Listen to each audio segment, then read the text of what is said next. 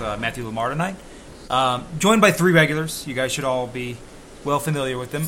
First off is Josh Dugan. Josh, how are you? I'm well. Good. Our overlord, editor-in-chief, the boss, Max Reaper joins us as well. Max? Hey, how's it going, Sean? Hey. And then finally, the other Josh, Josh Ward, J.K. Ward. Josh, how are you tonight? I'm doing very well, thank you. Cool, good. Been I think a couple weeks since we last podcasted. Definitely some stuff happened. Usually it's slow in the off season, but we had some moves. First one, kind of the biggest one so far, and maybe perhaps the biggest move of the off season for the Royals could be the way things have kind of been going. Joakim Soria, the Mexicutioner who doesn't want to be called the Mexicutioner, is coming back to Kansas City. Terms were 3 years, $25 million. Or $435, it's something in that range, but he had incentives. Before getting into the incentives and everything, what are you guys thinking about just the deal overall? I'll go. Anybody? So, in a vacuum, I don't think the value is terrible. It's not great, but it's not a horrible deal in and of itself. But given the budgetary constraints that the Royals are dealing with, apparently, it's really hard to see why allocating this kind of money to the bullpen is necessary. I mean, they lost Holland, they lost Madsen, they lost likely Morales, but it's really hard to wrap your head around them spending that much future money on Soria. Yeah, I echo that. I mean, the one thing I've kind of praised Dayton Moore about ever since almost his first year, really, is that he's been able to put together a pretty good bullpen, usually on the cheap, ever since he got here. He has, it's gotten pricier now. The Wade Davis making quite a bit of money, and Greg Holland making more money, but he's been able to find guys off the scrap heap and get pretty good use out of them. Guys like Ryan Madsen last year, and I think I saw on Twitter someone mentioned that to Jeffrey Flanagan or Sam Ellinger or someone like that, and the response was, well, we're contending now. We can't take gambles like that. But it's well, we have limited resources. We have probably a $120 million payroll next year, and a lot of ways we got to spread that out. So if you're going to take a gamble, I'd much rather be the bullpen than say left field or right field, where it's a player that's playing every day, and if you miss on that gamble, that's hurting your lineup every single day. So, I agree. I think it's decent value. I don't, this is an inflated market for relievers. Soria got pretty much market value, if not, maybe a little less than what he should have gotten. But, when you're talking about a team that sounds like they're kind of, pinching pennies, I don't know if spending $7-8 million on a reliever is really the best use when they have such a deep reliever and a GM that, frankly, can find guys that are able to be successful in the pen. I love it. I mean, I know for all of the reasons that you guys stated, there's reasons to not like the signing at all, but if the Royals are done spending money, then the season was probably going to be pretty rough to begin with, at least in terms of what you might expect versus what would have happened if they had bothered, to actually increase payroll and try to keep winning games, consistently over the next two seasons. So if this is it, then yeah, it's a problem. But if this was as high as their payroll was going to go anyway, it was going to be a problem, regardless of where that money got spent, because it's very limited. So, in that sense, I'm happy that it's going to Soria, because I love the guy. I loved watching him pitch. He's still pretty good, outside of, the 18 months he spent in Detroit, which were god-awful for whatever reason. Spending 18 months in Detroit is probably pretty god-awful for anybody. But, so yeah. I don't think he's, I don't think he's what he was in 2008, 2009, 2010. But I think he's still a very effective reliever and is getting paid roughly what the market says his value is. And so I'm fine with that, because that's what you're supposed to do when you're competing, but you're also supposed to go the next step and continue to give out money to players to keep the team at a competitive level.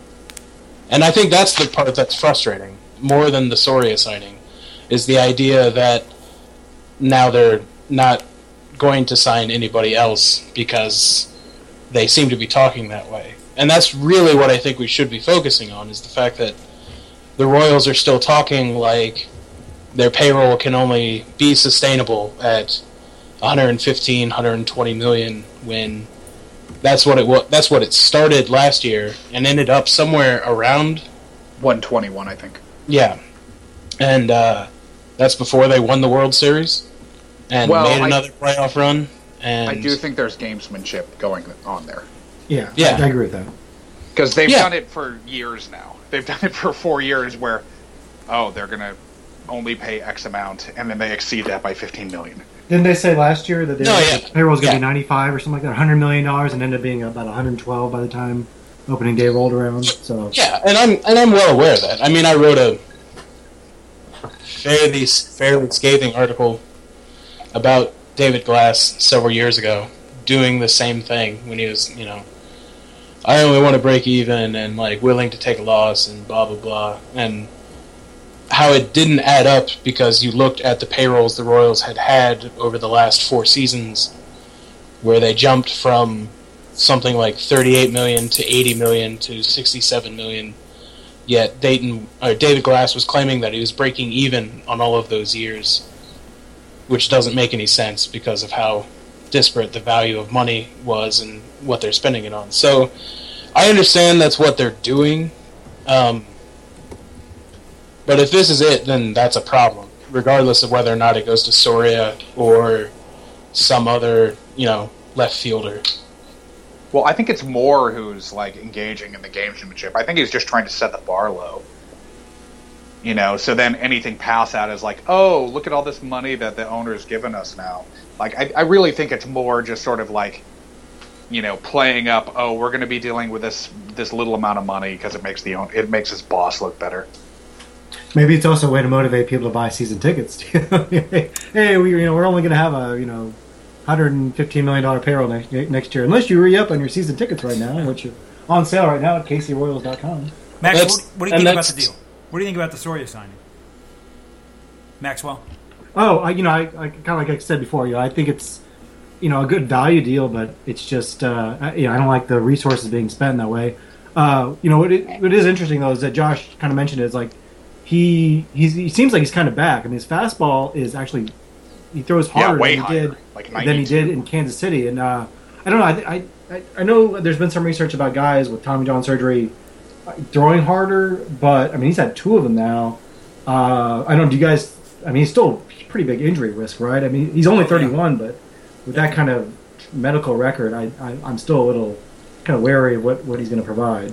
What's the best predictor of future injury? Previous injury? Past injury, exactly. This guy's had 2 major past injury. I hate the Soria signing. I know that's the trope kind of around me, to be the guy who hates things, but I hate the Soria signing. I absolutely hate it. Well, one of the injuries was a decade ago, though. I'm just saying, it really was. One of the injuries was, in 2006? Right, and that's fine. 05, 06 was one of those years. Yeah. It would have been 05. Yeah. Right, but then the other one was No, it would have been 06 because he was taken in the Rule 5 before 07. The other one was what, 2 years ago, 3 years ago? It was, he missed the 2012 season. Yeah, so it would have been, it'll be 4 years ago when the season starts. Yeah, I don't know. You guys are right. I think Ward, you said it. Resources could have been spent hopefully efficiently elsewhere, especially when I think that Darren O'Day got the exact same amount, and he's better than Soria, in my opinion. Well, he got an extra year, though. 4 years and 31, I think it was. Right. Well, I'm sorry. So Soria got a higher AAV, yet he's not as good as O'Day, I don't think. That was what I was thinking. I think his upside's higher than O'Day, but that's just me. Huh. Because O'Day is just here's submarine ground ball machine guy. But does It's that still make- wild to me. He was like let go just 2 or 3 years ago. I mean, just put Yeah. on waivers. I mean, and now he's a highly coveted free agent. Do you guys make anything of the incentive clause in Soria's contract about games started? Yeah, that's what I was going to bring up. I don't. It's think the so. same bullshit the Royals have been. It's this dumb starting pitching dance that they've been doing for since 2007, basically. Yeah.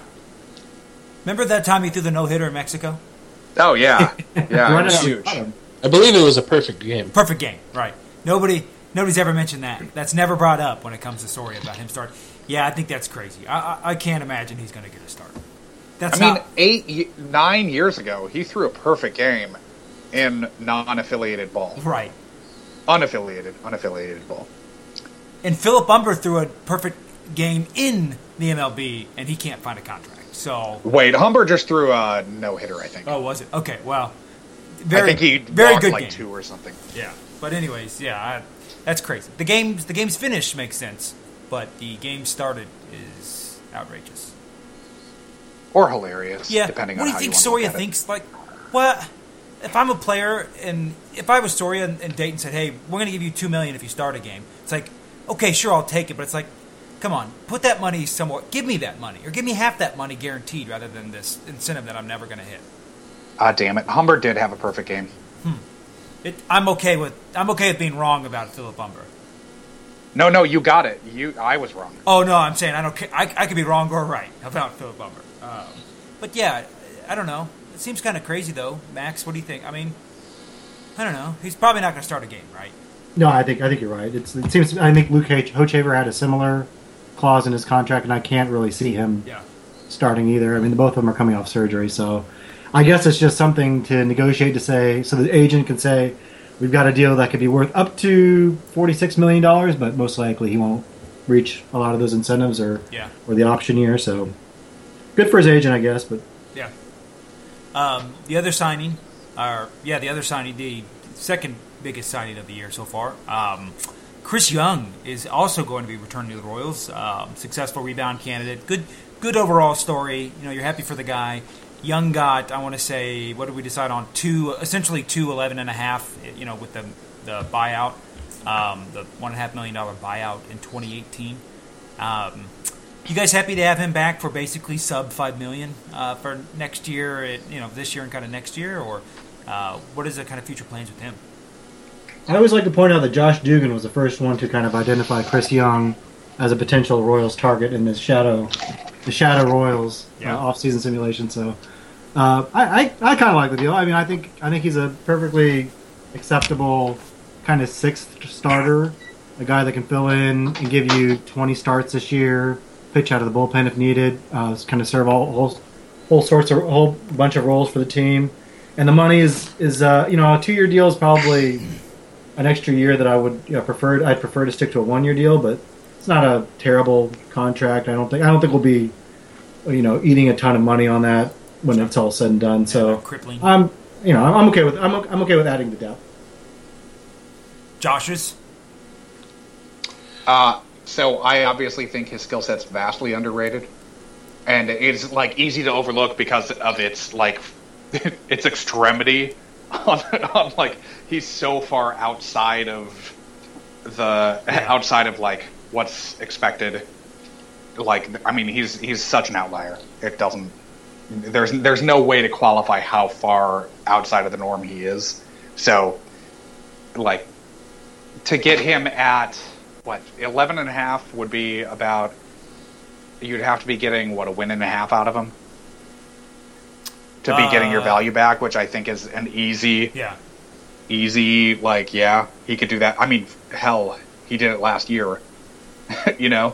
And that's not taking into consideration the fact that especially F4 is always going to underrate him simply because of his batted ball profile. So, I mean, I don't think F4 can possibly tell you who Chris Young is. And I think it's an easy win. I think it's no problem. Like, I have no problems with it. I love the signing. Slam dunk one, huh? Cool. For me, at least. Yeah. Ward? Yeah, I think it's another... Am I talking? Yeah. Okay. Sorry, I couldn't tell if I turned my mic off. Yeah, I mean, I think it's another one of those signings that it has a lot of good value, and it has a lot of potential to be worth much more than what is actually being spent on it. Because I mean, even the low side of it, sort of the injury risk for a guy who had some back issues last year. It's not particularly worrisome for a guy with his profile because he doesn't necessarily rely on things like velocity to actually accomplish what it is he does on the mound. And I think Dugan's right. Like, I think he had, or Duggan, sorry, apologies. No, it's Dugan. You were right the first time. Oh, well, like Duggan said, there's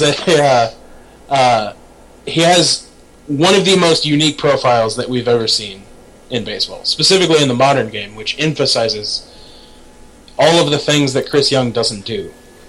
And I think that is, in itself creates kind of the uniqueness of what he does, and I think Kauffman Stadium is well suited to his skill set. And the idea that you're going to get a win and a half out of Chris Young over 2 seasons just to break even seems relatively easy, presuming he stays healthy. And so, yeah, I like the signing a lot because he's kind of the perfect sort of swingman for a rotation that has questions and emphasizes bullpen and things like that. And I think it's good. I think it's good. Cool. Another guy who signed. Royals review negativity. Yeah. Another guy who signed, kind of related to the Royals. Ben Zobrist, big time trade target that the Royals acquired in July of this previous season from the Rays. So, wait, yes, the Rays. No, Oakland. I don't know why I said the Rays. So he signed with the Cubs, 4 years, $56 million. Was awesome when he was a Royal. Kind of the question here, obviously Zobrist would be a good guy to have back. Should we care, or do you guys care or upset about the fact that when you think about it, basically, if you combine the salaries of Soria and Young, you basically have bought Ben Zobrist. As far as on an AAV value, he got $456. He got $10 million this year. I'd say this year is in 2016. 16, 16, 12. So not crazy, unaffordable. But, essentially that's Chris Young and Soria combined, give or take another $1 million or $2 million. Would you guys have rather spent the money on Zobrist if he was willing to sign, or are we okay with filling the 2 holes with that money? Well, not necessarily filling the holes, but, those guys with that money. I'd have gone with Zobrist. Yeah. Yeah, I mean, I think the idea is sound. I mean, obviously Zobrist is likely to bring more value back than Soria and Young put together. But a lot of the indications that I've received is that Ben Zobrist wanted to be in Chicago and wanted to be with Joe Madden and the Cubs. He took a discount to go to Chicago. Yeah, and took a discount to go there. So even if took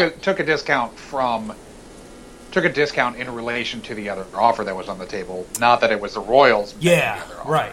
Who knows what the Royals? I mean, they probably would have. If the Royals matched that, does he not go there? I mean, he has known Yost longer than he's known Joe Madden. And presumably the comfort is in that. Oh, I played for Joe Madden a lot, but yeah, I think if the Royals matched it dollar for dollar, I still think he probably goes to Chicago. Yeah. I think a lot of people, and us included, we kind of see the Royals as this kind of budding franchise, but I think the Cubs are much more of that kind of budding franchise, as far as an attraction target than the Royals are. I know they just won the World Series, but the long-term outlook for the Cubs is a little better, I would say, than the Cubs and Astros are the two teams best set up for, the future. Sustained success over the next half decade. Yeah.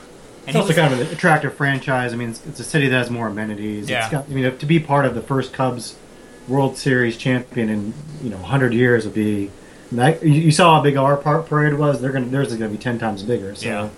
yeah, And he, I understand the appeal. in his contract, But he's deep got- dish is an abomination. It is. It's not. Deep dish is not a pizza. It's a casserole. Chicago deep dish is an abomination. Man, I really love deep dish pizza. Thanks, guys. Well, you love marinara casserole. Yes, I do. I could agree to that. One thing too is he got in his deal. He got a full no trade clause for the first 3 years. Maybe Right. that's something the So, Royals yeah. weren't willing to offer. You know, there are other teams weren't willing to offer because that's effectively several million. Well, he lost some money on doing that, so maybe he was asking for $14 million a year, or give or take, and instead he took a bit of a discount for the full no trade clause. So who knows? Yeah, I mean, I assume the discount that he took is probably in favor of the no trade clause. Yeah, right. He would have taken less money I to mean, get that. as much as you want to talk about Joe Madden and the Cubs and blah blah blah, Yeah. like most players are willing to. I mean, from what I heard, he had an offer for 4 for $60, but took 4 for $56 to go to Chicago. Right. And most athletes would trade $1 million a year for a no trade clause. Yeah. So Especially. they- Well, and where was the? I can't remember. Where was the 4 and 60 offered from? It was was that Washington? Yeah, I wanna say it was- Was it with Washington or the Mets? No, the Mets. You're right. Well, Yeah. property taxes are going to be higher, or not property, but income tax is going to be higher in any 3 states that he'd be living in than it would be in Illinois, right? Right. I mean, that's also an underlooked. I mean, that's why Greinke's Look, getting that's so good. much more money with that Arizona deal than it's more money than it even appears because Arizona's income tax for the highest income tax bracket is Yeah, but so much lower. It's like 4%. yeah. So why don't people play in Florida then? Yeah. They do sometimes. Mark Burley did. Yeah. It's true. They don't. Yeah. In Texas, I mean, people Texas, play. yeah, Texas gets some Yeah, free agents. Texas would be one too. So So income Yeah. tax in Illinois is 3.75. New York it's 8.82, Right. and Washington is 8.95. So it's like 5% cheaper to play in Illinois. right, Or you mean you've got to look at Virginia or but it also probably Virginia or Maryland? I think for Yeah. for Well, I think playing you for pay the your income Nationals. tax though where you're employed though, right? It's Employed in DC. split though. Like that's why so many New York players play in New Jersey or live in New Jersey Oh, huh.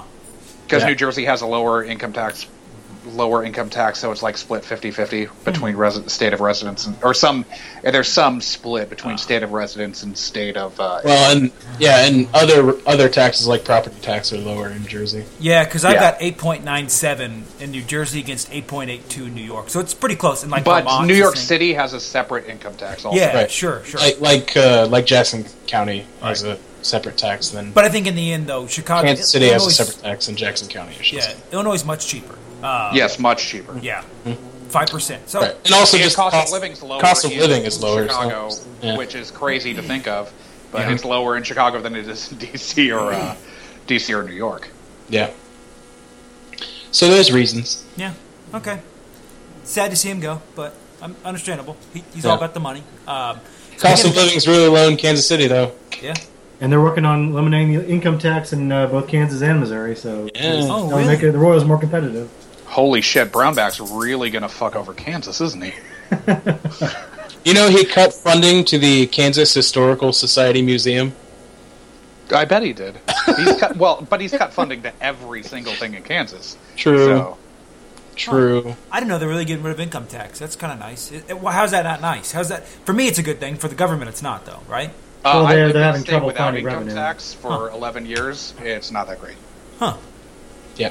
Well, yeah, and There's Kansas doesn't because have, infrastructure is awful. Yeah.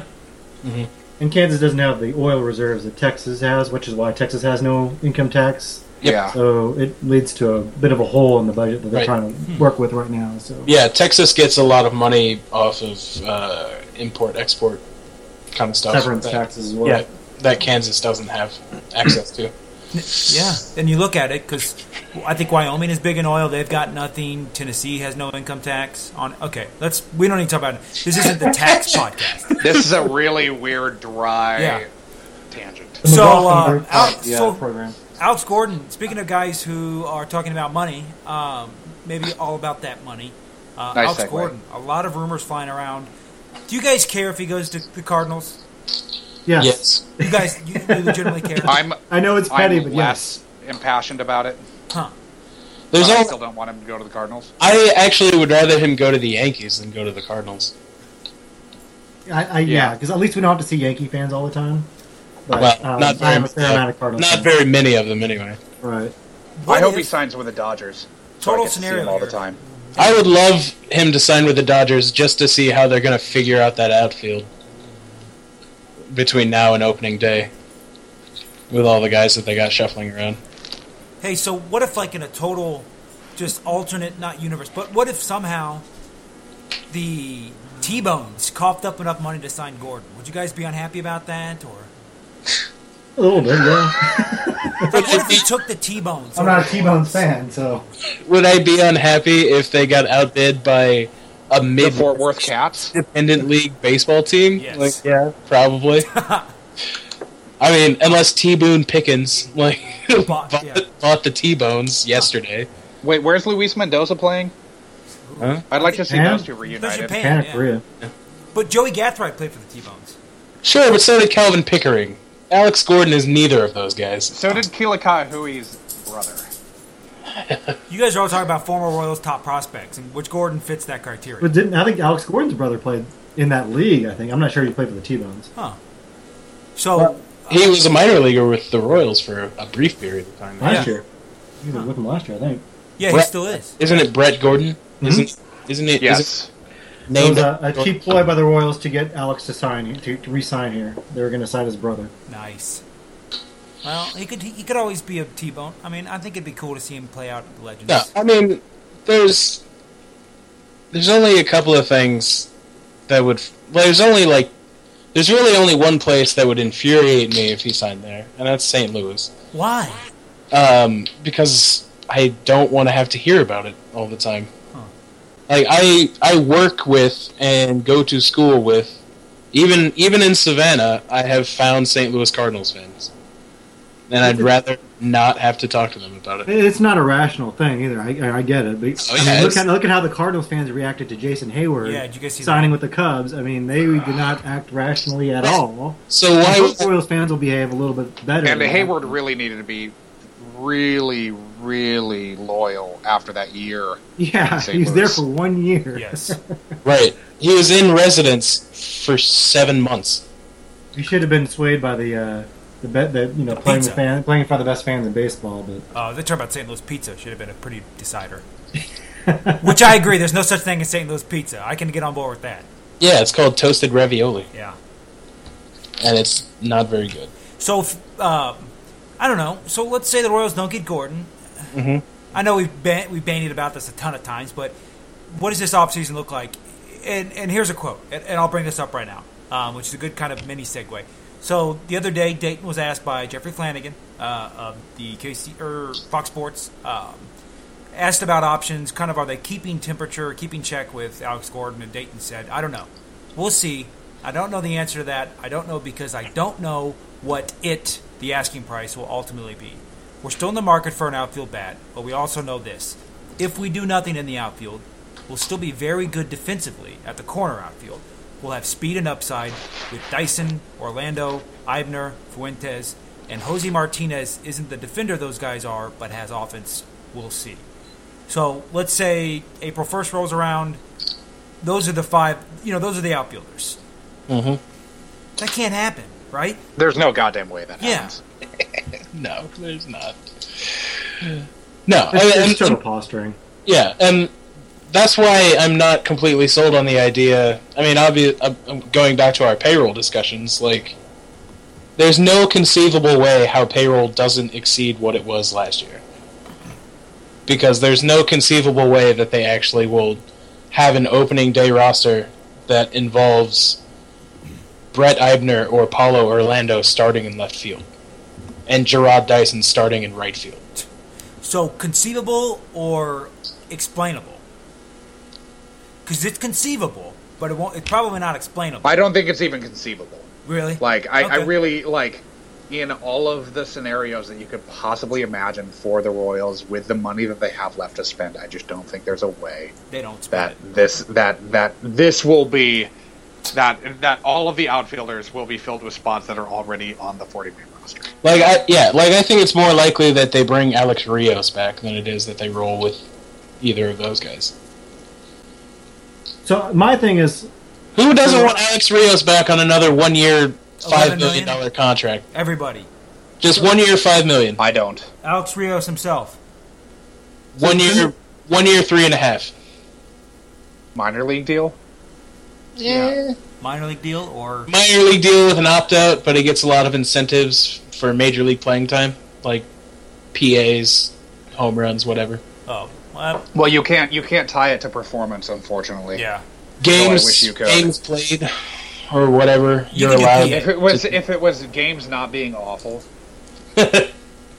Games with a win probability added that's not negative. Yeah, what if they just bought him lunch every day?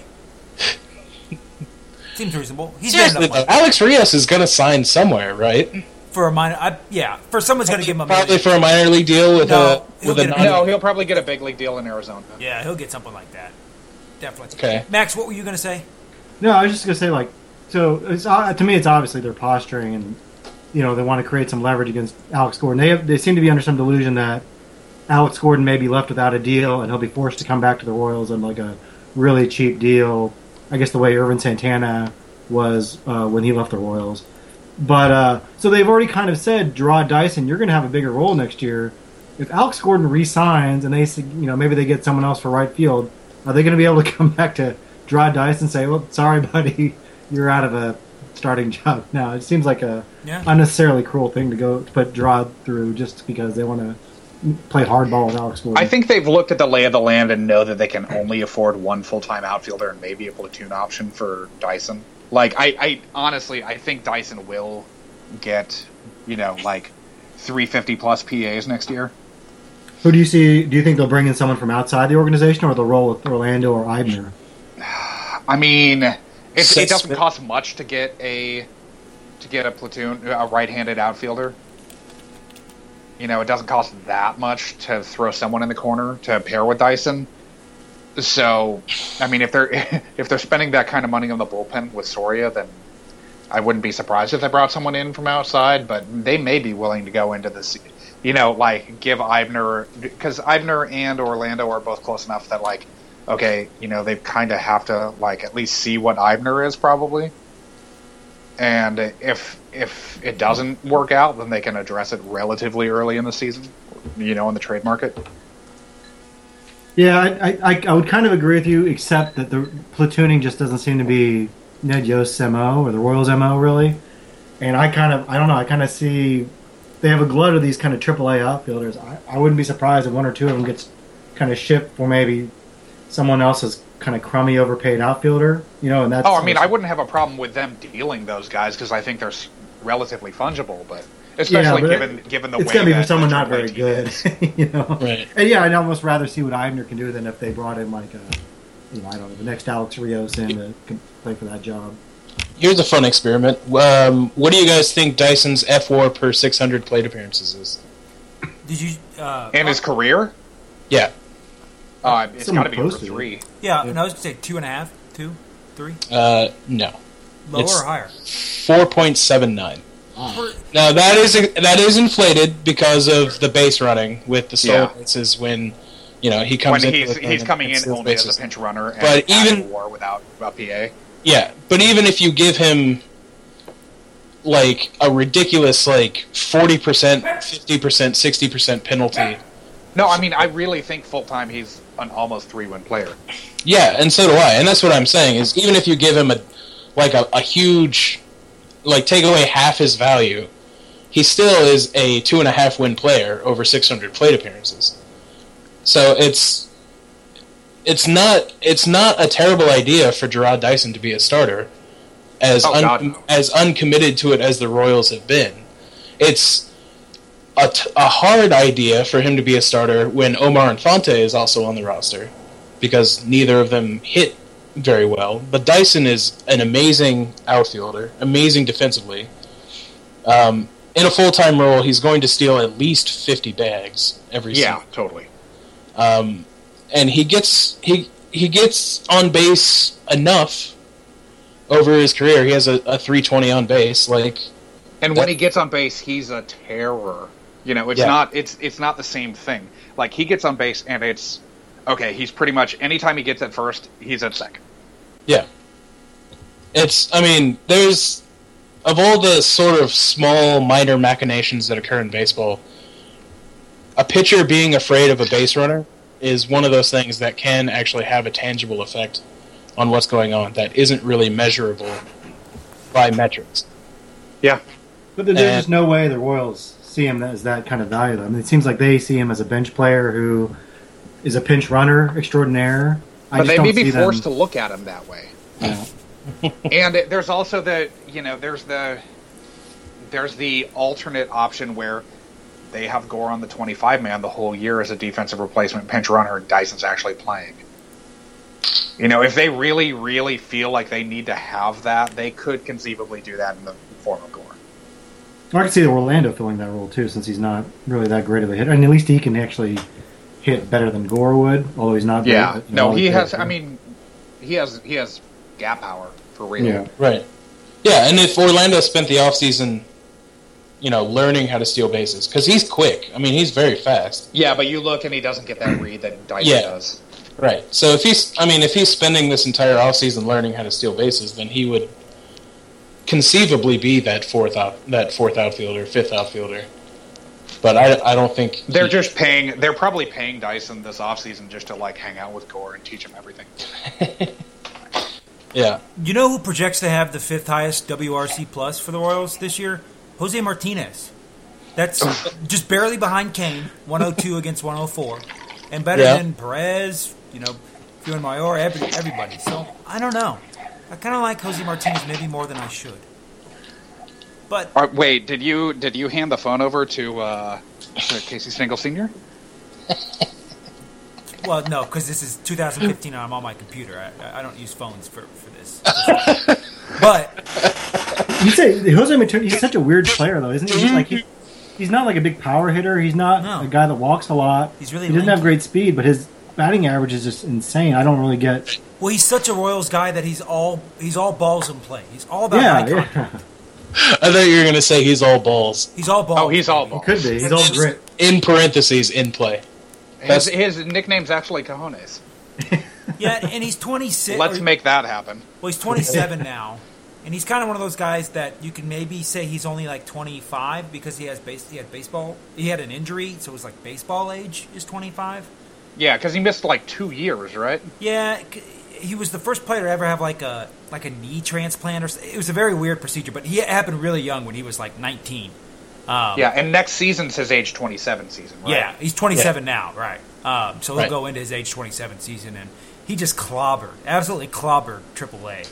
And he's had, several years. I mean, he was a prospect in the White Sox. I think he was their 5th or 6th overall best prospect at one point. So I don't know. Right. Maybe I like. He's not without pedigree. I'm leery to just let's hand over. The Royals should just hand everything over to him.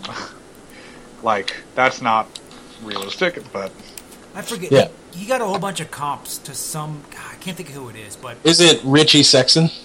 No, it was. They're both 6.5-foot monsters, right? Yeah, I don't know. I can't talk about a guy who freaking exploded and then disappeared. Yeah, back problems. They're rough. A lot of guys like that in the late '90s, early 2000s. Oddly. Yeah, I wonder how that happened. Yeah, I mean, Minda was on a podcast several months ago talking about Omaha players, and Jose Martinez got brought up. And the only knock on him, according to her, who sees a lot of him, and from other scouting reports, is that he's not really an outfielder. He can't necessarily field the position, particularly at a major league level, to really kind of overcome what might not be. I mean, a WRC plus of around 100 still requires at least a certain level of defensive acumen. And everything that I've heard says that he probably fits better as a DH first baseman. I've seen Can him a we couple assume times. that his 434 BABIP is sustainable? Well, people said that about Lorenzo Kane, and look what 434? No, he didn't do that. He did like 360 or 380, I think it was. And Yeah, but he's really fast. that's true. Really fast. Lorenzo Kane is amazing. He's probably Yeah, I love that man. he's probably my favorite player. right If I now. could birth a child, I'd birth his. Yeah. Oh. Yep. Good old Zokane. Yeah, so let's talk about trying to maybe move Omar Infante. The Royals are kind of on record. They're kind of they're off the record, but kind of through rumors they're on the record saying they want to move. Well, of course they want to move Omar Infante, but this doesn't seem plausible. I mean, who would take Omar Infante? If you guys could pick one team, you can't say Dave Stewart in Arizona. That's such a cop-out answer. But if there was somebody to take Infante, where could he go? It seems like Atlanta's kind of assembling a motley crew of, misfit toys there. Yeah. Just guys that can kind of move the game along. So, I kind of threw out some ideas for bad contracts in an article a couple weeks ago. I don't know if Atlanta, they've got a couple really stinkers. I mean, worse than Omar Infante, like Nick Swisher and Michael Bourne. And so I don't think those would really fit very well. But Are they still paying Carlos Quentin? the Braves? I don't know Yeah. that he was ever on their team. Yeah, he was on the I don't Diamondbacks. know Or the about- White Sox. Yeah, he's a White Sox and a Padre. Okay. But they do have Nick Markakis, who isn't on a terrible deal, who seems like kind of a Royals kind of player. Yeah. So the money he's got 3 years, $33 million left. No, yeah, the Braves released Carlos Quentin April 14th. Oh. He could make sense. He could make sense in a deal for Carlos Gonzalez too, where he's offsetting salary, and then they send like big prospects to. Yeah, that's the problem. Is if you send him in a deal like that, you've got to send some good minor leaguers as well. Yeah, no, they Well, probably that have would to work send at the Braves, too, Mondesi and Almonte or something like that. But Yeah, I'm sure the Braves would take him, no questions asked, as long as we included Kyle Zimmer. Like it would be like. but I mean, the Royals Royals, it'd have to be a deal that made enough sense for the Royals to Right. like Carlos Gonzalez would conceivably make that sense if Carlos Gonzalez's contract was getting offset by Infante's money. Well, if they're able to dump Infante for nothing and then use that money to sign a starting pitcher or Alex Gordon, then that starts to make a little more sense as well. Yeah, I just don't think anyone's gonna take. No, I think Infante it's a stretch. for like. It's a big stretch. I don't unless it's like I don't think the Royals have a Puki Toussaint to like. Right. That they would be even willing to give up. Yeah, they've got Yeah. Miguel Almonte, which would fit that role, the Toussaint role. If you're Well, willing to give him up. I don't think Almonte is as good as Toussaint, or at And least also, like as a you'd be prospect. asking the Braves to eat Seriously? more money than they did in the Tucson. I think Toussaint is viewed as having a higher ceiling than Almonte. Much higher. Huh. The deal that's been talked about, I think, on a couple blogs, and I think MLB Trade Rumors talked about it, was sending Infante to Milwaukee for Matt Garza's bad contract, and he's got more money owed to him, but he's a more useful player right now. Yeah, that'd be he's- not awful. But the he could- Royals would probably still have to send the prospects back. Yeah, or eat some of them. They'd have to eat some of the money to make the money work out or somehow, because Yeah. Infante's kind of worthless right now, and Golic at least serve as a fifth starter, I think. But So- it would be difficult. I hear good things about this Jose Martinez character. Maybe they could send him an Infante to Milwaukee. Well, Oh, like Clint Robinson. Yep. Clint Robinson is actually a decent player. It's the funniest thing in the world. Oh man. wasn't Sexton? I mean, I didn't think he wasn't a would Brewer. be awful if he got a chance. Like, I thought he could maybe be a one-win player. Right. But the fact that people thought that he was worth something was ludicrous. Yeah. No, yeah. Dude had a what was it, like a 785 OPS with the Nationals, 350 PAs or so.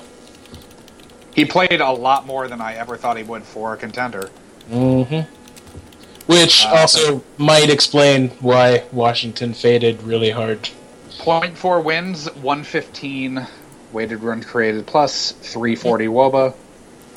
Yeah. Defensive liability. Absolutely. 350 PA. Yeah. 352. Yeah. Dude might he might be the hitter that we thought Keila Kaiuhui was going to be. Well, Keela's probably not past 30 yet. Well, true. He could still be that hitter. But if I remember correctly, he actually got he's out of Japan now, isn't he? Like he had like a really bad season in Japan recently. I thought. I don't know. But I mean, Clint Robinson's on the wrong side of 30 now, so like Keela's not done just because Clint's in the majors. Keela is 31. He'll be 32 by the start of next season. So he's entering his age. He would be entering his age 32 season, and spent time in 2015 with the Washington Nationals And the Marlins. Two storied franchises with histories of great things and player development and acquisition. Man. Yeah, Omar Infante, though, getting back on topic. Yes. You're looking... I don't even know if the Matt Garza deal... Like, I think you're looking at something more like Matt Kemp for Omar Infante. Omar Infante plus. Yeah. Like, but with the Matt Kemp deal, just with how much money that he is still owed, like, you probably don't have to give up much of anything in that trade. Well, Garza's owed what, $4 million more than Infante each year. Yeah, and there's a club option that presumably has a buyout, though I'm not able to see it right now. Yeah. Kemp is owed $21.5 for the next 4 years. Right. So if you're talking about a simple trade of like Omar Infante without really having to include much, maybe you'd have to eat Kemp. Yeah, you'd have to eat a contract like Matt Kemp. Like for Matt Garza, you're going to have to probably include something with Infante, but I don't know. Garza's ERA, not that ERA is a thing we should be looking at seriously, but like 5.63. Mm-hmm. Over he's not a good pitcher. innings. I'm not going to try to sell him as a good pitcher. Right. And It's like Omar a Infante FIP, talking. a shade under 5. Right. But only So 2 I years think removed it's from an even deal, an even trade of those two is actually not that.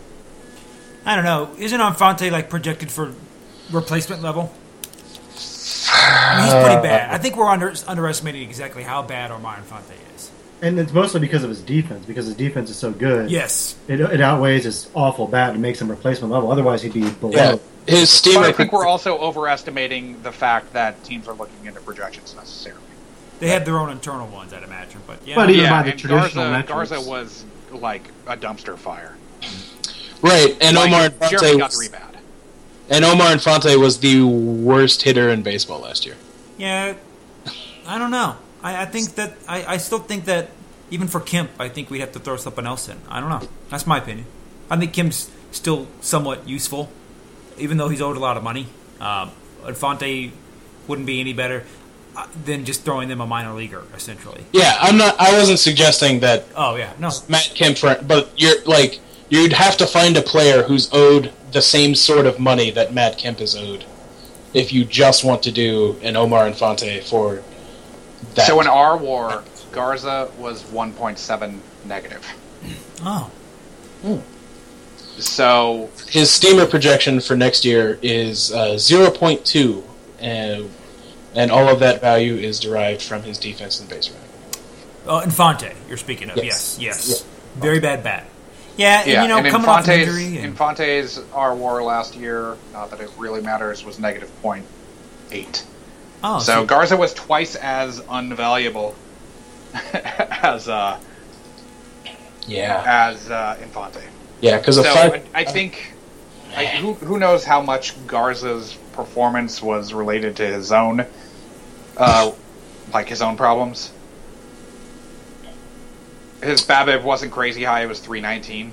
Yeah, that's almost league average. Yeah, huh? Man, okay. A 5.6 ERA as a regular in this run environment, though, is just Oh yeah. No, it's especially terrible. I mean, this isn't the mid '90s where you could throw out a 4.5 ERA and be a league average pitcher. Yeah, that would be the and worst Jeremy opening day Guthrie, starter. to compare to Infante, Jeremy Guthrie was negative 1.8. Was he I that believe. low? Was he really? Holy negative 1.8. Was he that low? Huh? Jeez. I didn't realize he. Oh my! I was just doing the number crunching for the Shadow Royals. What about his wins, Josh? Oh, you're talking about on Oh yeah, because he pitches to score just like Jack Morris did. Hall of Famer Jack Morrison, supposedly. Right, and Hall of Famer Jason Kendall. Yep. So Guthrie was negative .1 worse than Garza. According to R. Yes. Right.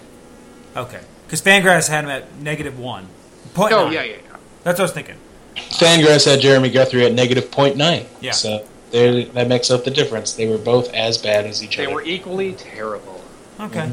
Well, And roughly the same number of innings. Yeah. Guthrie. so we should just re-sign Jeremy Guthrie. You're saying? No. Keep Infante. Honestly, I'd rather take the shot with Garza and trade Yeah. Infante straight up. Definitely. But I don't think either team will do that. So So we'll talk random rumors here real quick. And you guys can talk about that because I need to step away for 2 seconds. But Todd Frazier got rumored. It's crazy. But Todd Frazier, Cincinnati Reds third baseman, got, I think, a couple more years of control left.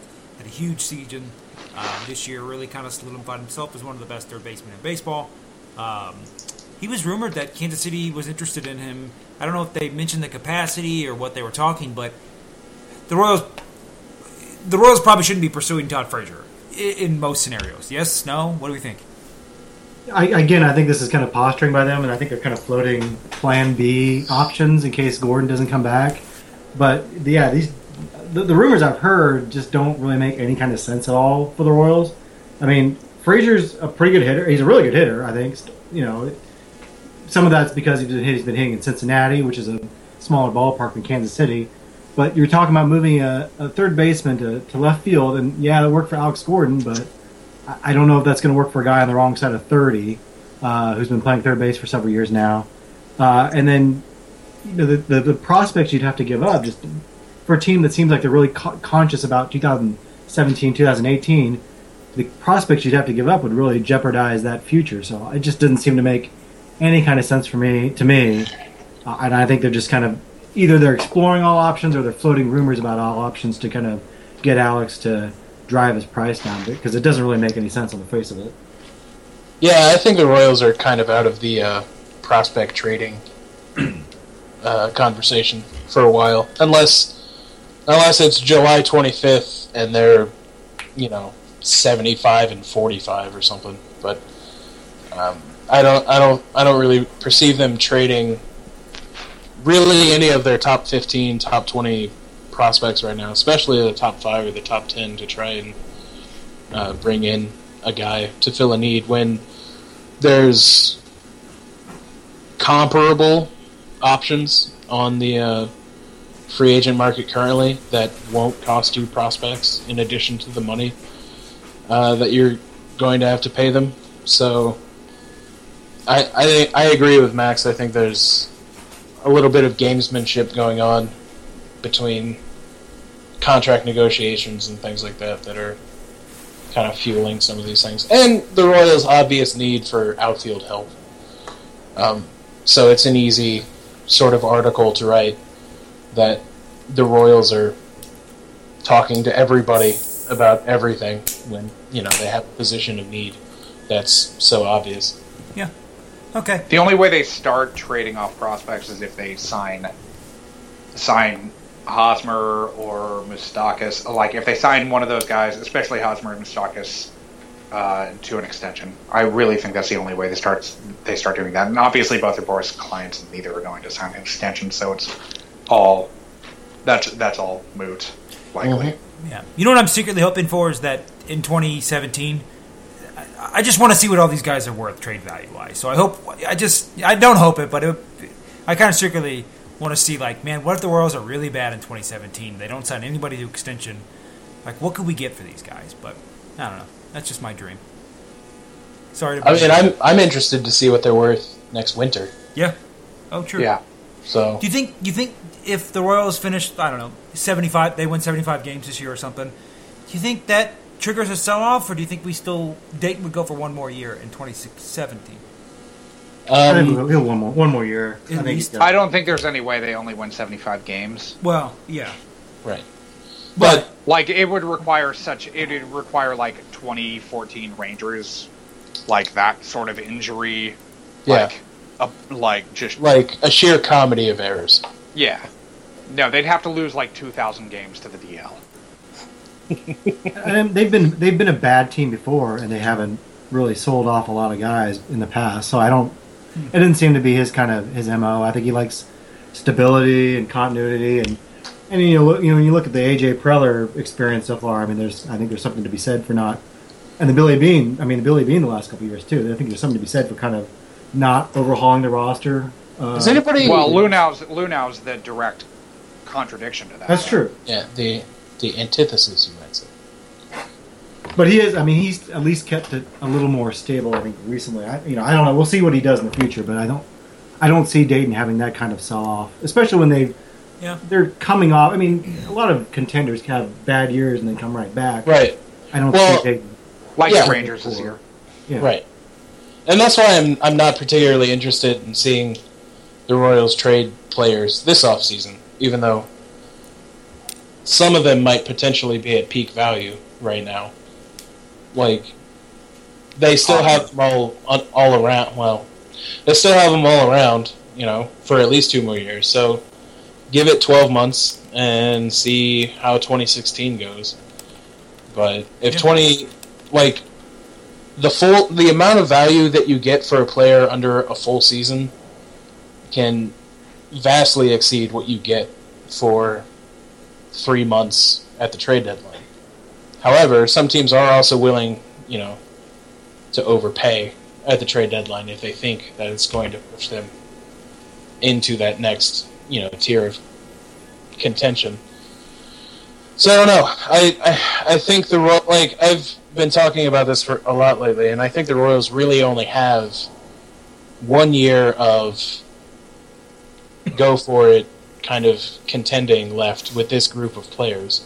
Because barring Hosmer becoming like the MVP candidate everyone thought he would be. Right. Barring Hosmer, hitting 330, 450. Becoming like peak Pujols. Yeah. Peak Adrian Gonzalez. Right. Like double Casey Kochman. Like 2 of him smashed together. Like 5 of him. That's like 800 pounds, Josh. Well, now it is. Yeah.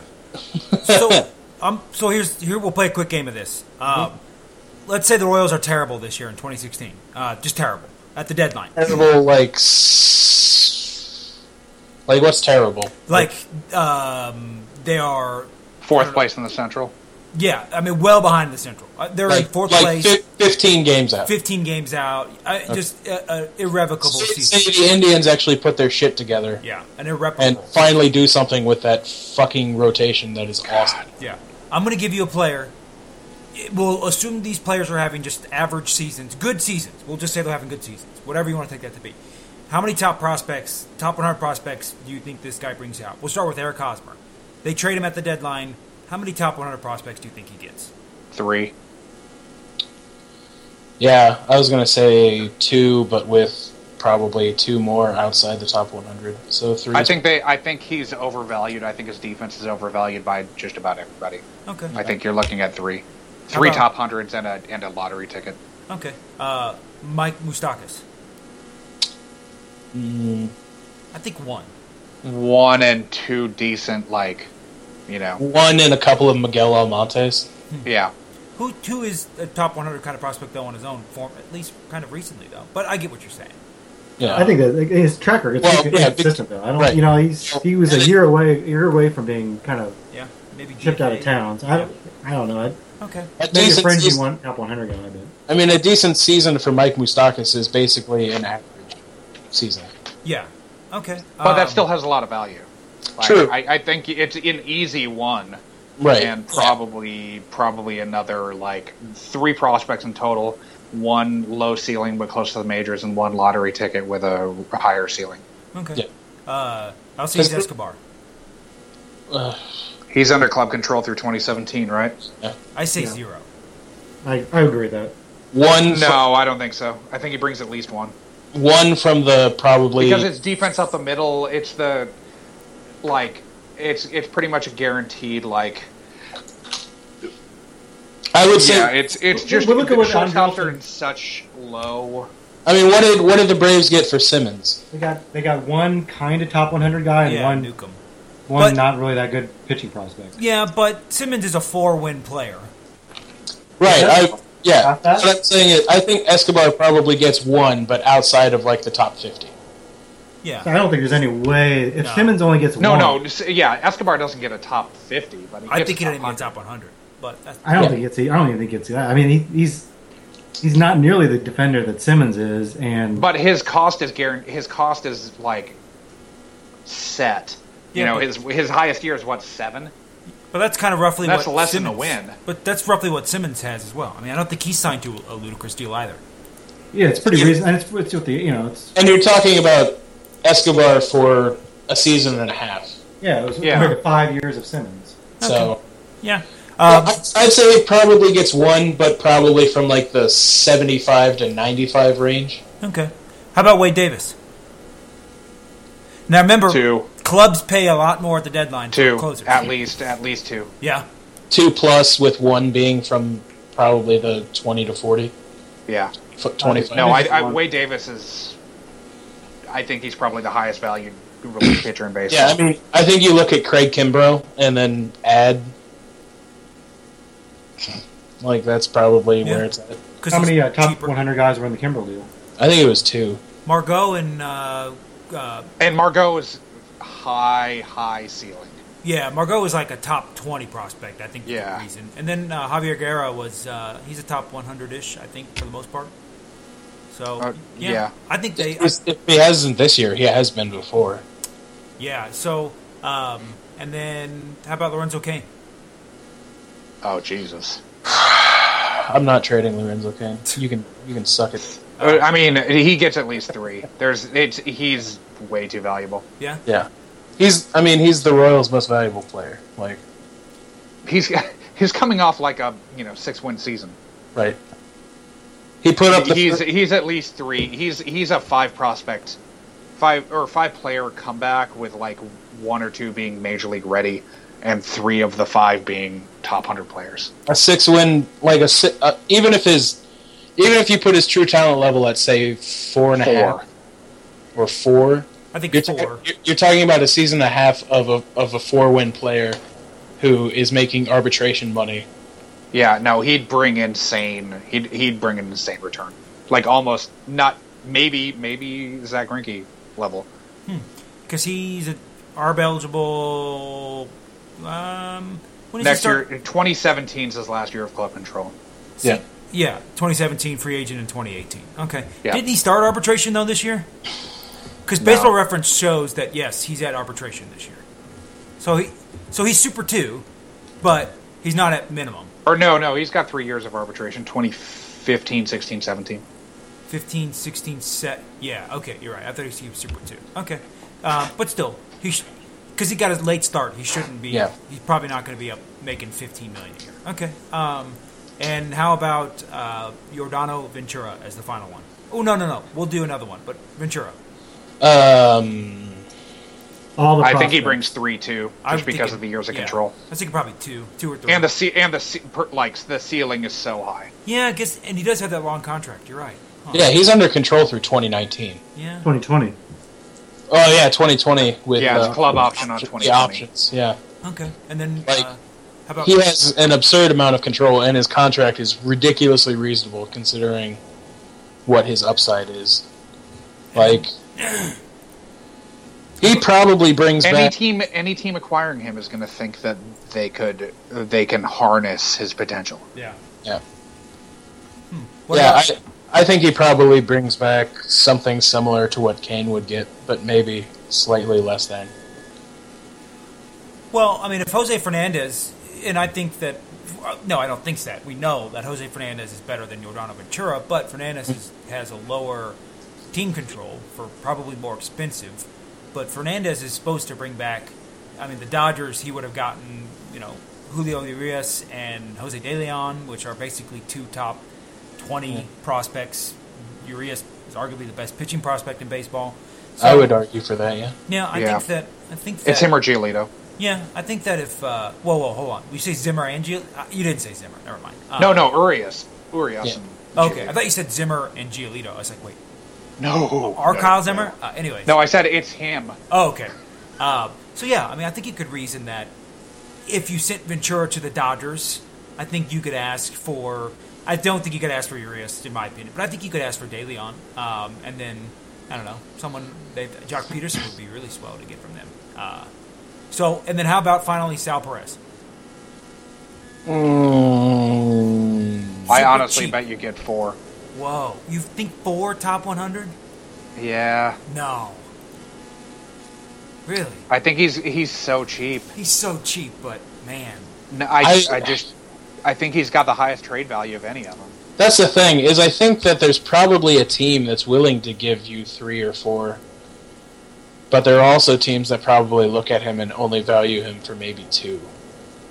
I think there are enough teams that would give 4. I honestly, I don't value him that highly, but I think there are teams that would do so. Yeah. Really? I think he's because of his contract, he's got the highest trade value of anyone. It's not close. So let's see, who needs a catcher? You think his trade value is higher than Kane or Ventura? Yes. Club control. Yeah. He's under control through 2020, isn't he? Very or cheap. 2019? Yeah, $6 million in 2019. That's the most he'll make. There'll probably be some incentive. There's probably something on there that he might make. Yeah, well, it gets bumped up because of all of his finishes in Gold Glove and All-Star Game. But, I mean, arguably he's probably going to make under $10 million. His incentives for Gold Gloves and All-Stars, it's $50,000. Oh, wow. Well, no, it's more than that. He got salary that's in escalators that too. year, but it bumps up subsequent years. Right, gotcha. Yeah, So Spotrac he gets a bonus each year, but it also bumps up the subsequent years by X amount. Gotcha. Spotrac has him at 5.1, 6.2, and then 6.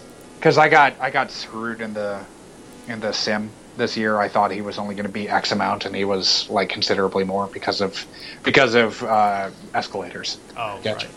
So if the Rangers came calling and they said, "We'll give you for Perez, we'll give you Dylan Tate, their recent #1 pick, Luis Ortiz, their #1 pick from 2 years ago, and Nomar Mazara," would you take that? Yes. Yes. In a heartbeat. Mazzara? Yes. Yes, because Mazara is good. But what if they said Lou Brinson? I don't know if you guys know Lou Brinson. Oh, Brinson too. Brinson or Mazzara. Does Really? not matter. Yes. Yeah. Okay. What about Joey Gallo straight up for Perez? I'd have to get somebody else. Yeah.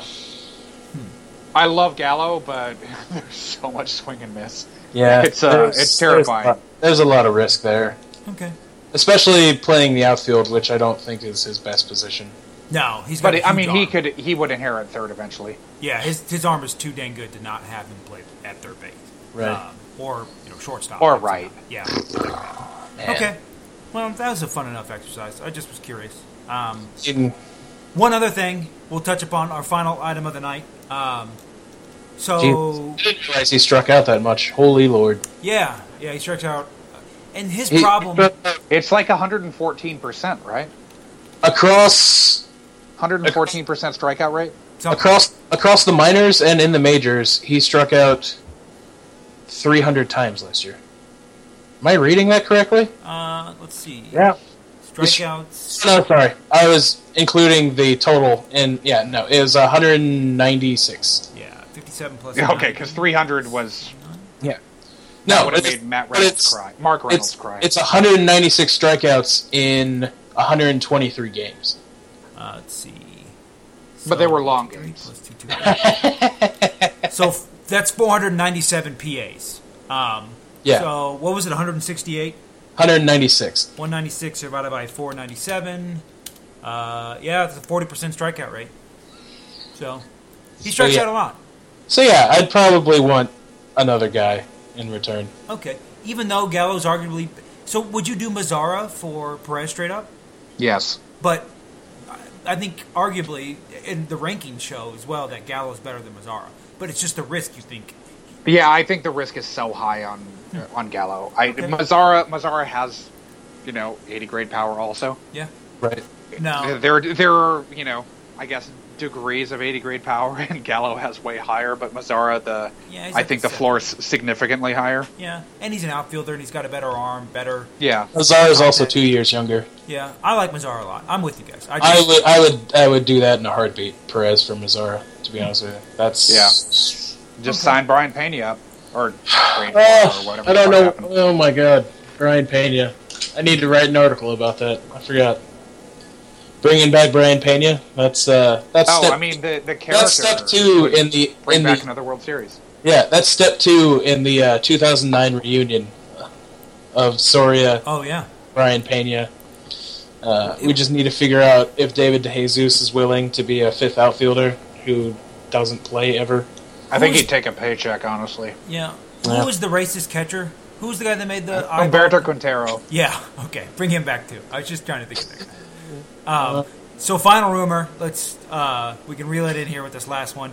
So Wade Miley went to the Mariners, yes, for basically Carson Smith. The Red Sox asked the Royals. They talked about Wade Miley, who, by the way, projects for basically a 2-win season next year. Has pitched 200 innings basically for the past 4 years. So there's something to be said about consistency. They wanted Herrera for Miley straight up. The Royals counter with Hochevar. Thoughts? Seems like I would do Hochevar for Miley, in my opinion. Right, but I wouldn't do Herrera for Miley. Yeah, I'm not a big Miley fan. Didn't Miley beat the shit out of a Gatorade cooler? Hasn't every baseball player done that?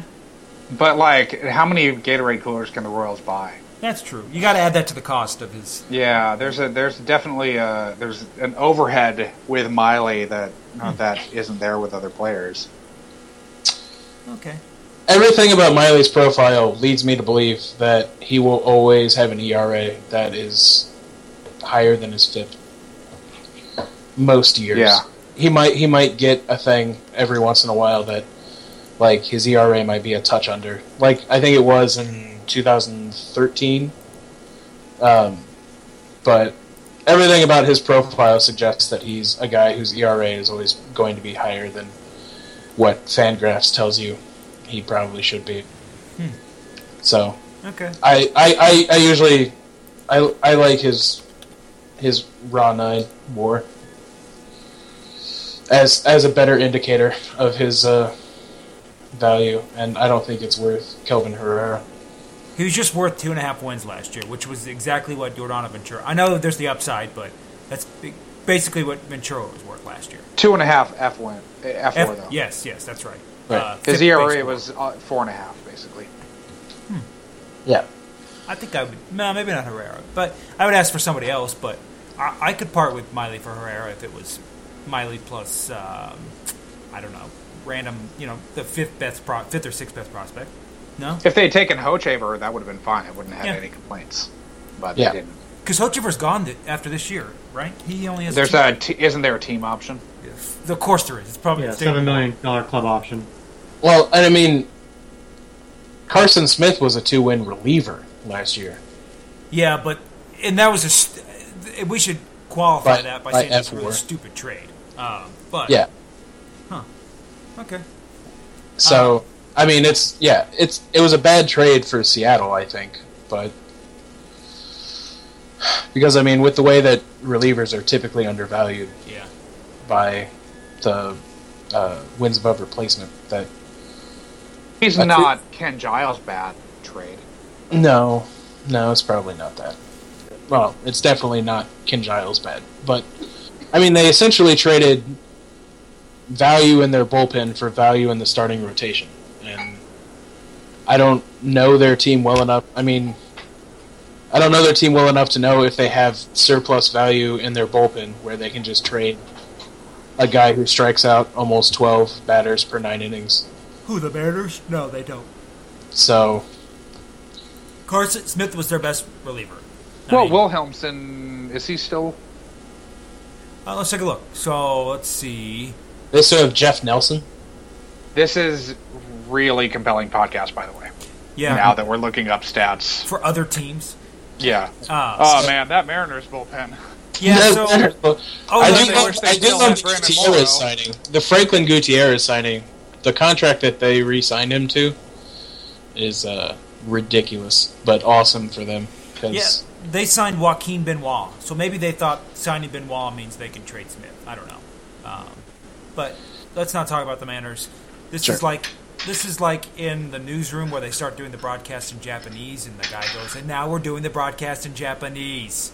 I don't know if you guys watched that, but anyways, I did. watched it. it's one of my favorite moments of TV. So, okay, that's it, guys. I think we've done it. We're not going to talk about Jackson Kendall No, being a Hall of Famer. no, I had very compelling A Hall of arguments. Fame dickhead? no, you don't. No, but I just really wanted to upset you for a few minutes. But a Hall of Fame dickhead, right? That's what we're talking about? Well, yeah. Because he is. I mean, we all need to rewind ourselves. I can just imagine Sean's head exploding when that article was posted to Twitter It just earlier. like he didn't even have a peak. Like some guys can get in by having like high peaks. He didn't even have a high peak. Yeah. 4.8 wins. So a 5-win season was his peak, which is good. Very 5.8 FWAR and 98. Yeah. Yep. See, So- he's a turd. He's a turd. So if Lorenzo Kane lingers around for another decade, then he's probably Okay, out. so from 97 to 2004, 4.5, 5.8, 3.9, 4.8, 0.3, which was really bad, Yeah, 2.5, and then 4.2, 4.5. yeah. So good little stretch, but not Hall of Fame. I mean, let's be. I'm a fan of big Hall of Fame. I don't think it should be an exclusive club. If you've earned it, you've earned it. But this guy, no, there's no way. What's his career total WAR though? 39. 39.8 Yeah. So FWAR.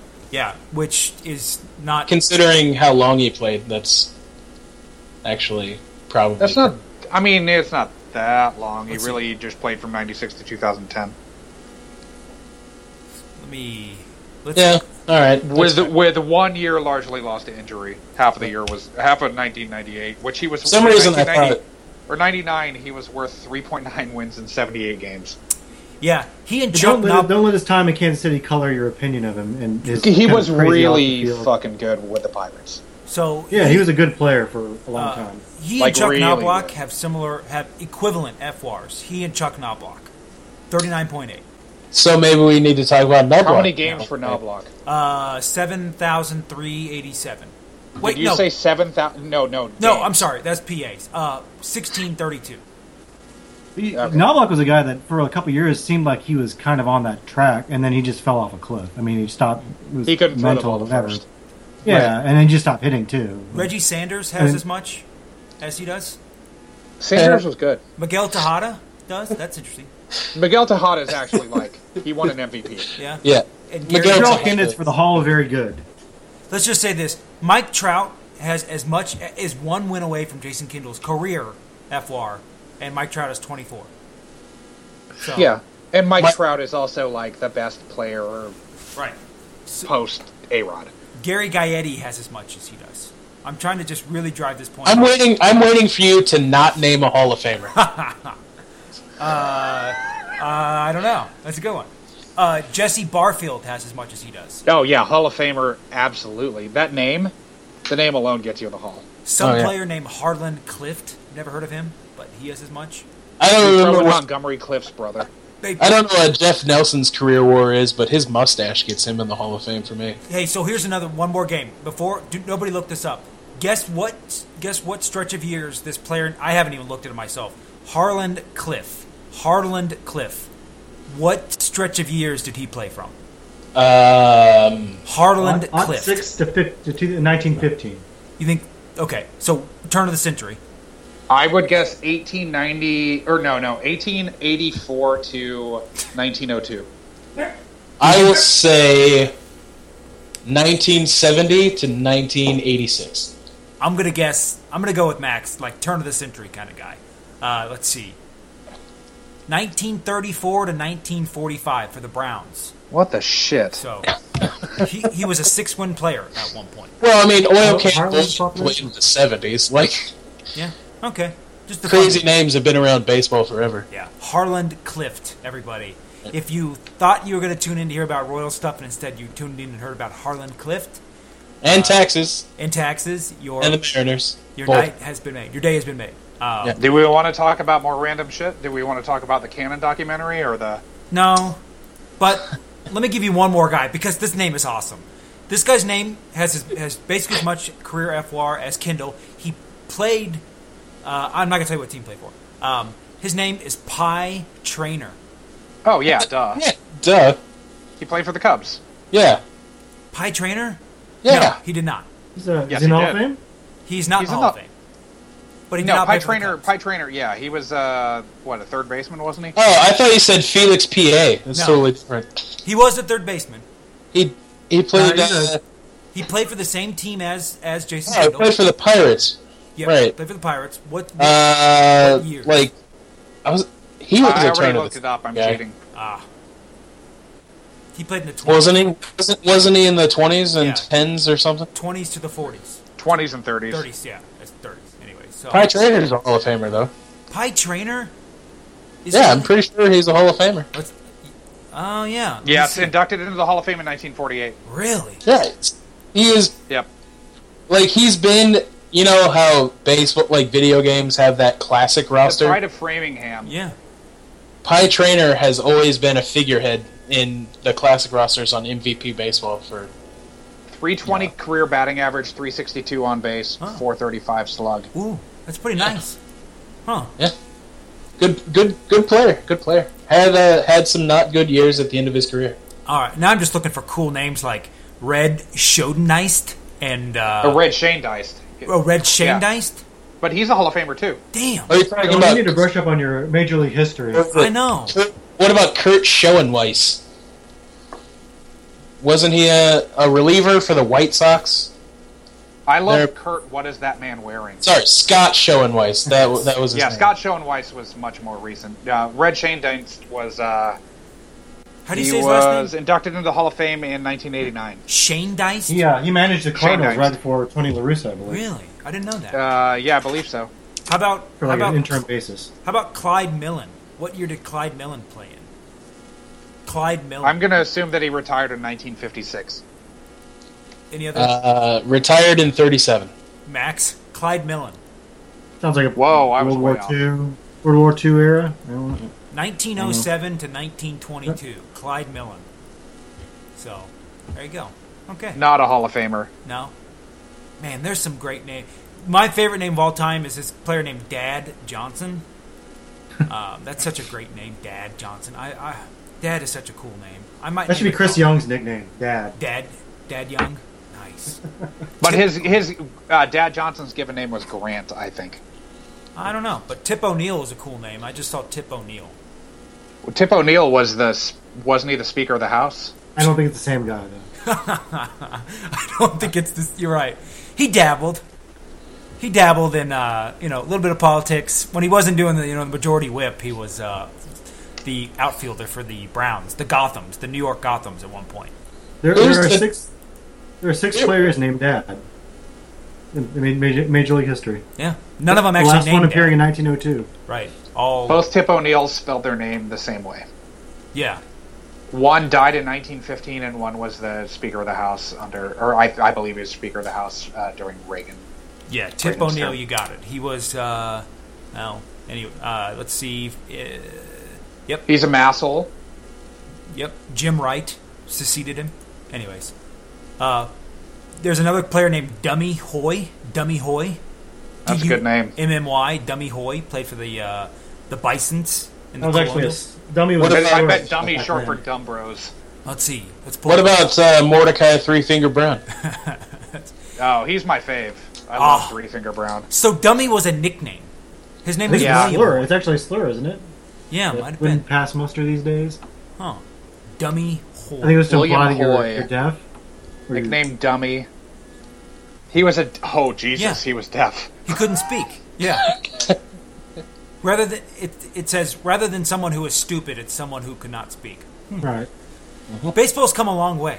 Yeah. Hadn't it, though? What? Oh man, it's weird that I remember Scott Schoenweiss as a reliever for the White Sox when he only played for them for a season and a half and was terrible. He was mostly an angel, right? yeah. This guy's He was on their World Series team actually. Yeah. okay. 2000. Ginger Beaumont. When did Ginger Beaumont play?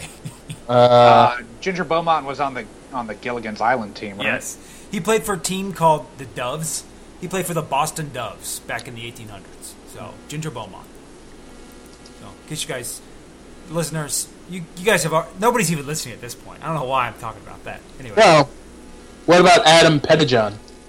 I don't know that name. Adam Pettyjohn. How about Topsy Hartzell?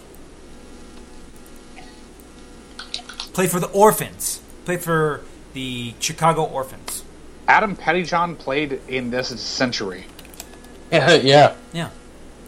No, I like, did not in not the last remember 100 this years, person but at all. literally this century. Right. He played for the Reds. He played Yeah. in 2001 and then in 2008. Right. How about Nate Adcock? Oh, everyone loves to add cock. What about Ryan Buckvich? Oh, he was a Can we forget? 2000s, right? Yeah. He was, drafted in 98 or so? Yeah. Along with Jeff Austin. He was going to be the next wave of great Royals pitchers. Probably the best draft class the Royals have ever had. 2000. 2000. Yeah. What was Colt Griffin's draft class? That was 01, wasn't it? He was the man. I love Colt Griffin. I love Justin Hubert, too, but... Yeah, that didn't work out. Louis Sainz. That guy was going to be great. What was his name? Louis Sainz. Like S-A-E-N with the accent mark over it, Z.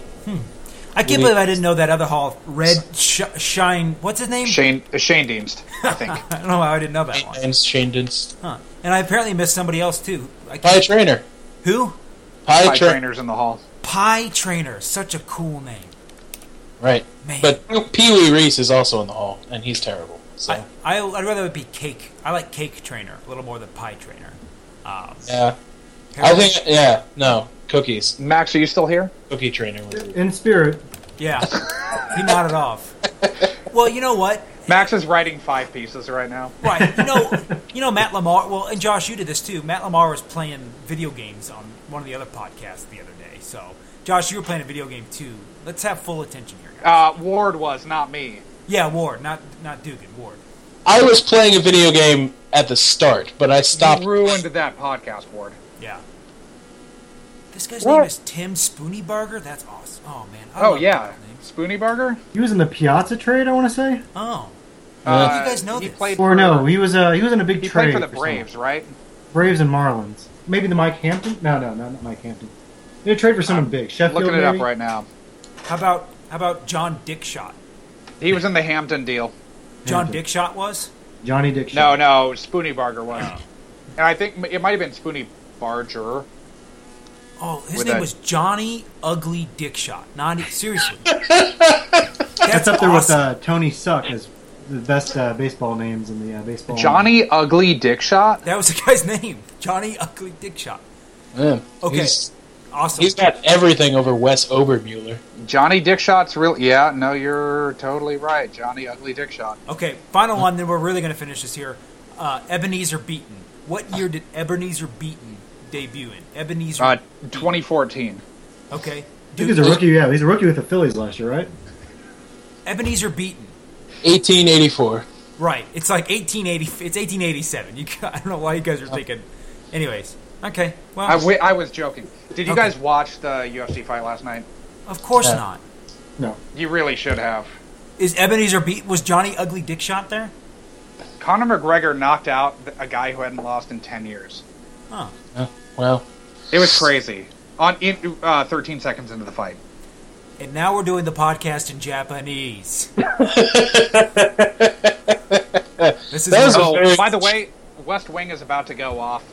No! Christmas Day. No! 25th. Oh. Yeah, I'm Yep. partway through season 4, and my wife just alerted me to Oh, I don't know what I'm going to do. Shit. If they got rid of that, then like Always Sunny in the Office. Oh, man. this. I just sold all the DVDs when we moved to California. Shit. So I am down Right. all the DVDs and am now like trying to burn through because season 4 is the only season I didn't see all of. Really? So now I'm watching that. What happens in season 4? I started from the beginning a few weeks ago, but Is that what Well, what let's was- be honest. The first 6 seasons are the ones that are good. They're all oh good. no, I think 6 and 7 are awesome. Yeah, 5 they're all awesome. started to get bad and I stopped watching. The last season's fun. I think. I think Yeah. once they get Santos and That's the Vinnick- best season. That's my favorite season. I love, because I'm a big lineman. You guys like the Santos Vinnick campaign season? Yeah, Yes. that's awesome. Yeah, I think it was a lot lot. of fun. And No. You're crazy. No, it gets really good. I promise. You've got to like Lyman. If you're not a lemon Lyman. Love Lyman. Yeah. I do love Lyman. That's why I love season 2 and 4. Oh, 4 is so good with 2 20 through hours. 4 are probably my favorite seasons. Yeah, it's 20 hours in stuck. America. Zoe just got rescued. That's where I am right now. Right, so you're just at the beginning of season 4. Just into 5. Yeah, that's the end. Yeah, because Bartlett turns over his. He evokes the 25th. Yeah. Right? Yeah, there's a really rough year where John Wells takes over after Soren got booted. Is it Glenn Allen? Glenn Allen Walken? Is that his name? He's got Bess the dog. Yeah. Named after Glenn Allen Hill, I presume. Yeah. Oh, Glenn Allen Hill was a monster. Hey, Sean, what year did Glenn Allen Hill play? Glenn Allen Hill. He played Depression era? He played in the 60s. No. Damn it. Well, he played with hard hitting Mark Whitten. Yes. That doesn't help me. Glenn Allen Hill was a late 90s Renaissance man. No, he was late 80s, early 90s Cardinal too. Right. But he hit probably the most famous home run at Wrigley Field. Glenn Allen Hill. Oh yeah, he hit the one that was just a massive homer, right? Over on left top field. of the building. On top of the building. It hit off of the rooftop across the street. Yeah. 89 to 2001. Glenn Allen Hill. I've seen that one, but I like Glenn Ross a little more than Glenn Allen Hill. Yeah, that's probably for the best. But my favorite West Wing character is definitely Johnny Ugly Dickshot.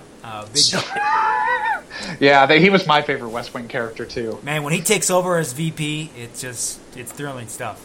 So listeners, we're going to do a podcast apparently about pop culture, so stay tuned for that one. That isn't this one. We're going to continue talking about more. Well, you'd be hard pressed to realize that. As you can tell, we have a lot to talk about, random stuff, but I can't guarantee this is the final mention of Johnny Ugly Dickshot in our podcast, but we should rename it Johnny Ugly Dickshot. Right. So, by the way, we were going to talk about it, but now we're not. We just came up on the 1-year anniversary of the Will Myers trade. Blah, blah, blah. Royals still won it. Okay, good. I think we've done it, guys. Josh Dugan, thank you for joining me. Josh, you can find him at Old Man Dugan on Twitter. Yeah. Thanks, Josh Dugan. Thank you. Max, as always, thanks. Hope we didn't bore you to sleep. Max is the old man here. Anyway, I'm the one with the 1-year-old child, so I'm running on empty. So yeah, so that accounts for the silence. So Max Reaper, Rieper. Thank you, Max, and then J.K. Ward, Joshua K. Ward, our master's program guy. That's a terrible segue. Anyway, so Josh Ward, thanks, Josh.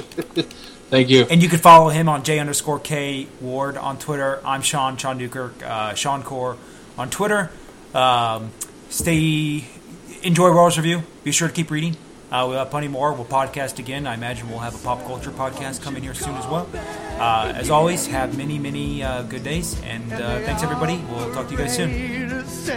40 cents more for the next 3 minutes. Please.